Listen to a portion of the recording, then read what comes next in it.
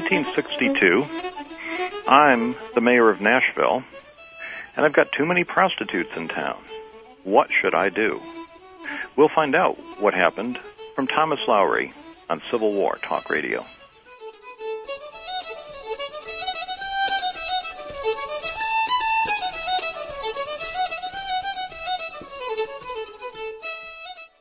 Are you a busy event planner, an auction chair, or development coordinator? Well, AuctionHelp.com is designed for you. Find out why hundreds of nonprofit organizations just like yours have chosen AuctionHelp.com to take the stress out of the benefit auction process. Hi, I'm Russ Dolnack, professional auctioneer, and I'm also someone who can help you coordinate your next auction. That's right, we have a special staff of auction management experts to give you that auctioneer to get the right person behind the microphone that'll encourage your guests to be generous. We can also meet with your auction committee throughout the whole planning process. We're going to give you helpful hints that could add as much as 25% to next year's totals.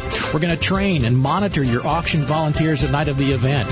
We're going to help you run your auction, including the registration, the data entry, the filing, the cashiering, the recording, where to get those valuable items, how to develop your audience, and all those things. Log on, AuctionHelp.com. We're here to help with your next auction. Wherever you are, you deserve World Spa, a day spa for both men and women specializing in Western therapies with age-old Eastern techniques. All World Spa providers are professionally licensed specialists in their fields. We provide spa treatments for all schedules, from as little as 30 minutes to all-day programs. World Spa also has a spiritual library where you can relax and enjoy our collection of books, videos, and audio tapes. World Spa is open 7 days a week by appointment and features a variety of special treatments, spa services, facials, exfoliation, and much more. We also offer products such as beauty and skin treatments, health drinks, herbal teas, and food supplements. World Spa also accommodates groups of 5 or more so you can make it a full and special day. Come enjoy the World Spa difference. Call us today at 619-624-0506 or visit us on the web at www.worldspas.org. Listen, the world is talking. World Talk Radio.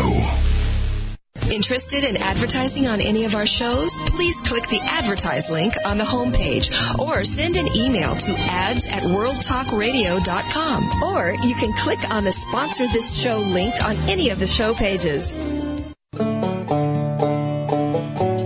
Welcome back to Civil War Talk Radio. I'm Jerry Prokopowicz. Today talking with Dr. Thomas P. Lowry, author of Sex in the Civil War, The Stories the Soldiers Wouldn't Tell. Actually, the title is reversed, but there we are. Tom, we were talking in our first segment about some of the difficulties of source material, the reasons why this important topic has not really been written about before. But certainly one of the appealing parts of the topic is just some of the fabulous stories that came out, and I wonder if you'd describe for the listeners that how Nashville handled its prostitution problem. Well, they first, a perspective, Nashville was a major transshipment point and collecting point for the Union armies. And railroads came there, steamboats came there, and as soon as the soldiers came there, with money in their pocket, prostitutes came from all over the north, and maybe some from the south. And pretty soon they had lots and lots of venereal disease. In fact, at one point, somewhere around 30 or 40% of the soldiers were sick with venereal disease. So even before the battle started, they had a high casualty rate. The military government there put 1,000 prostitutes on a train and sent them to Louisville without telling the Louisville people. And in the few weeks before they got back, prostitutes came from all over the north to fill in the empty beds. So they soon had more prostitutes. And the military government decided on a different tack, so they ordered that the 100 most disruptive prostitutes in Nashville be put on a steamboat and shipped north. This was a brand new steamboat, the Idaho. For steamboat buffs, there were 2 steamboat Idahos.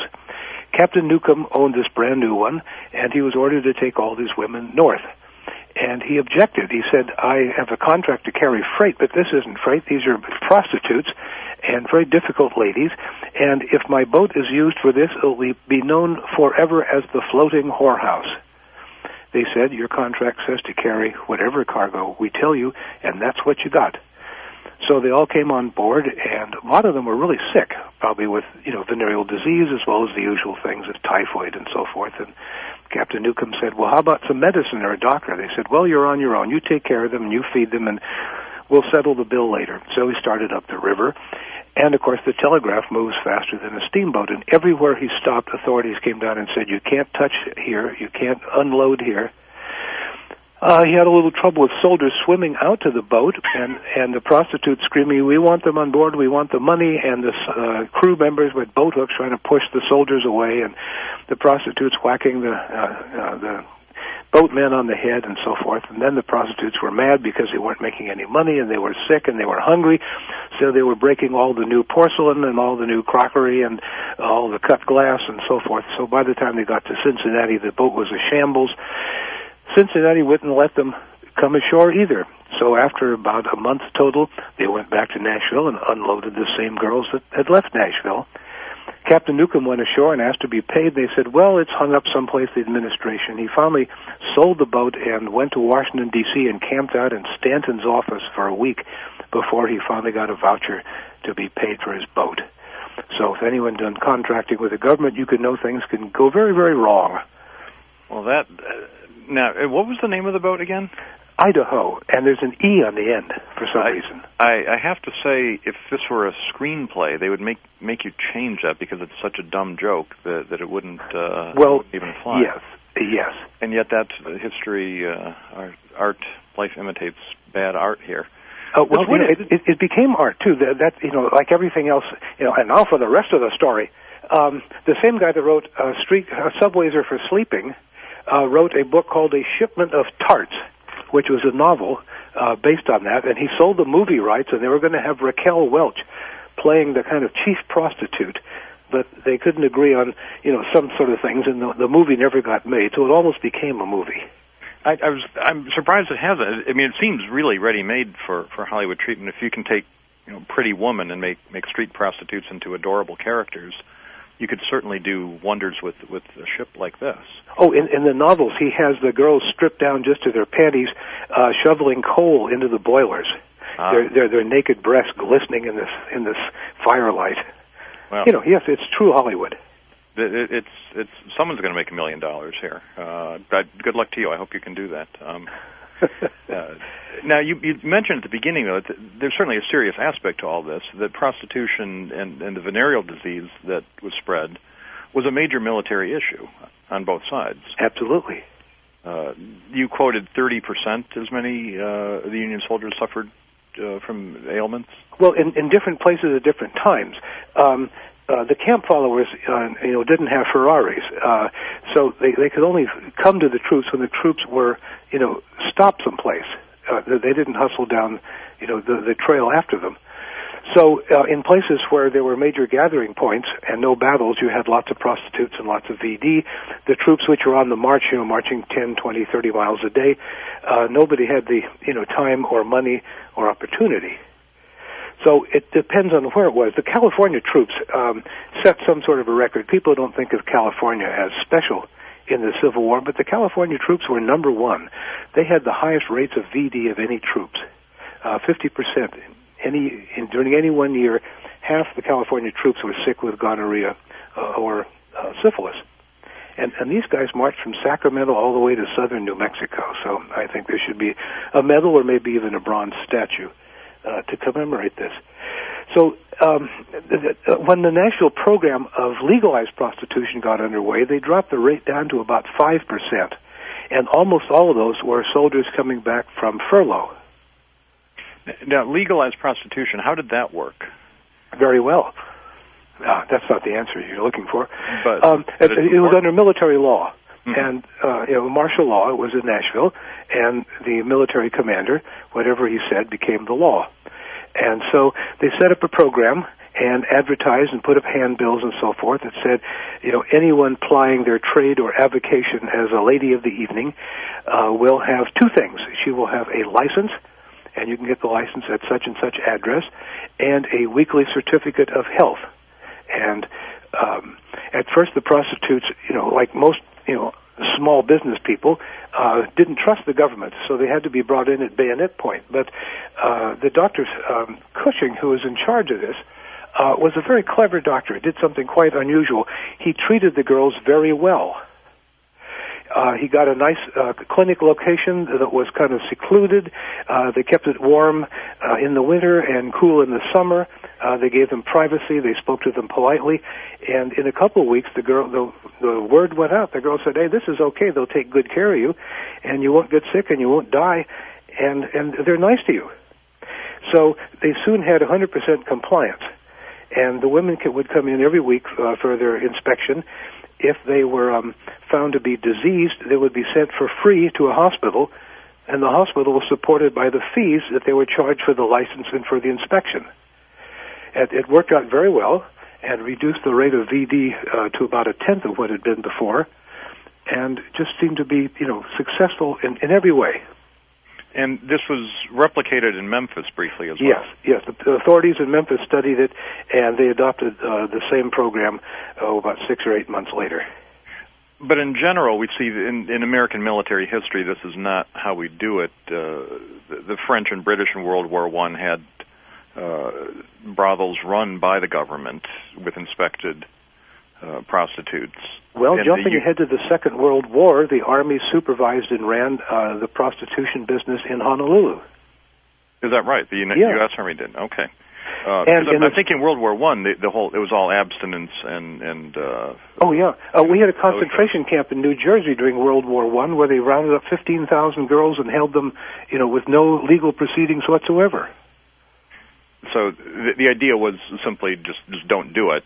Yeah, don't do it. And that's not, historically, has not been a successful approach.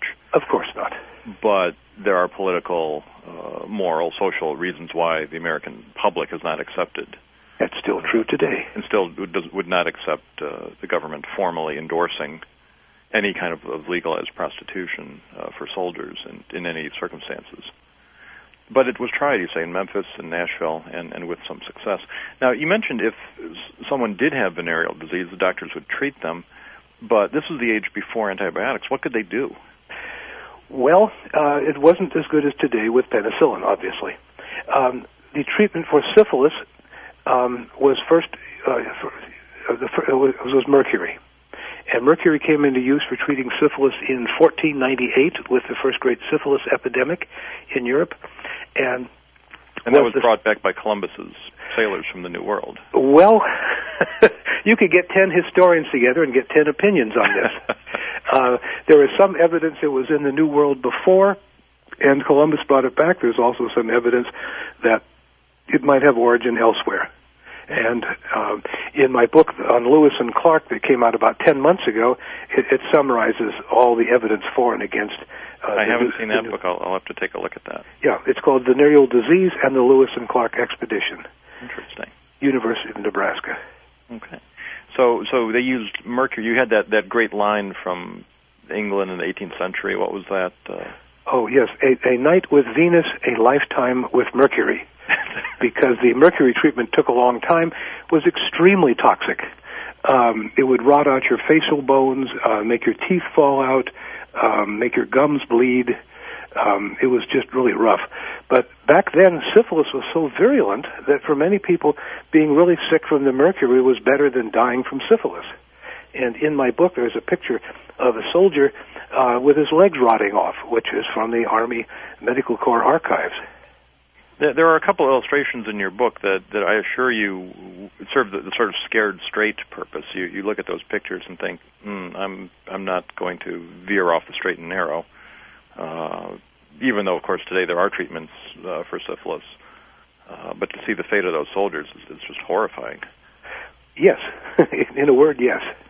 The syphilis, as you describe it in the book, goes through 3 stages, and one of which is, I guess, latent, where you don't have any symptoms for a long time. Well, that used to be the belief, but now looking at it more closely, if you know what to look for and what to ask about, even the so-called latent stage can have symptoms.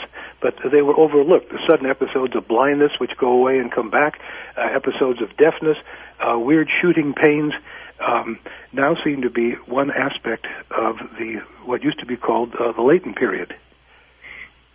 And I guess this is, I would have to say, the most horrifying thing that I found in the entire book was the number of soldiers who contracted this disease, went through the initial stages with obvious symptoms, and then they subside, and the so-called latent stage sets in. And then they go home. The war ends. They go home, not aware that they have this, that they are carrying this disease, apparently, because it's no longer showing any symptoms. And they spread it to their families. That's right. Back in the North and the South. And the echoes of the war are felt years later when the third stage sets in and they die a horrible death, or their offspring or their spouses suffer from it. Yes, a friend of mine, Bob Waite, who has passed away, was a Richmond historian, an interesting character in his own right, and he used to hang around with the old-time attendants at the veterans hospitals throughout the South. And they told him that a very large percentage of the soldiers who were sick and dying there, long after the war, had, quote, softening of the brain, close quote, which is probably tertiary syphilis. But, of course, nobody wanted to be quoted on this, and I've seen some correspondence with one of the Union veterans' homes in which the pension people were trying to find out what the person had died of, and the director of the home said, basically, it's none of your business, which means that there was something to conceal. Right. So these diseases echoed on down through the years. Yes, and almost impossible to find any data because of the shame and the bad medical records and the intentional concealment. Another aspect of sexuality for which shame and bad records make it almost impossible to tell what's going on is the don't ask, don't tell question of homosexuality in Civil War armies. You must not have found a great deal of evidence. Almost none in the Army court-martials, quite a bit in the Navy court-martials. Why that is, who knows? One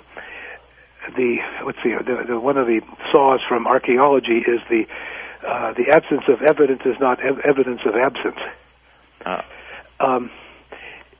Certainly soldiers, two people to a tent and being out in the woods and being on sentry duty at night as pairs, there were opportunities for sexual behavior between men.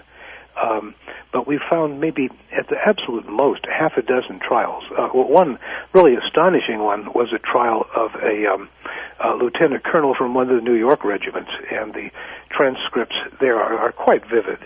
Said, Colonel so-and-so came into my into my tent at night and attempted to put my penis into his mouth. No, that seems fairly direct. Yes, there's not a lot of euphemism there. No. And the 3 or 4 lieutenants testified against him. Other people said all those lieutenants are congenital liars. It got everybody involved. It got General Wool involved. This guy was just a wild man. He apparently was an equal opportunity molester because when he was stationed in New Mexico before the war, he was court-martialed for illegal use of government property in which he used an army wagon to haul a load of whores to a fandango. So he was a busy guy. Yeah, and just say equal opportunity.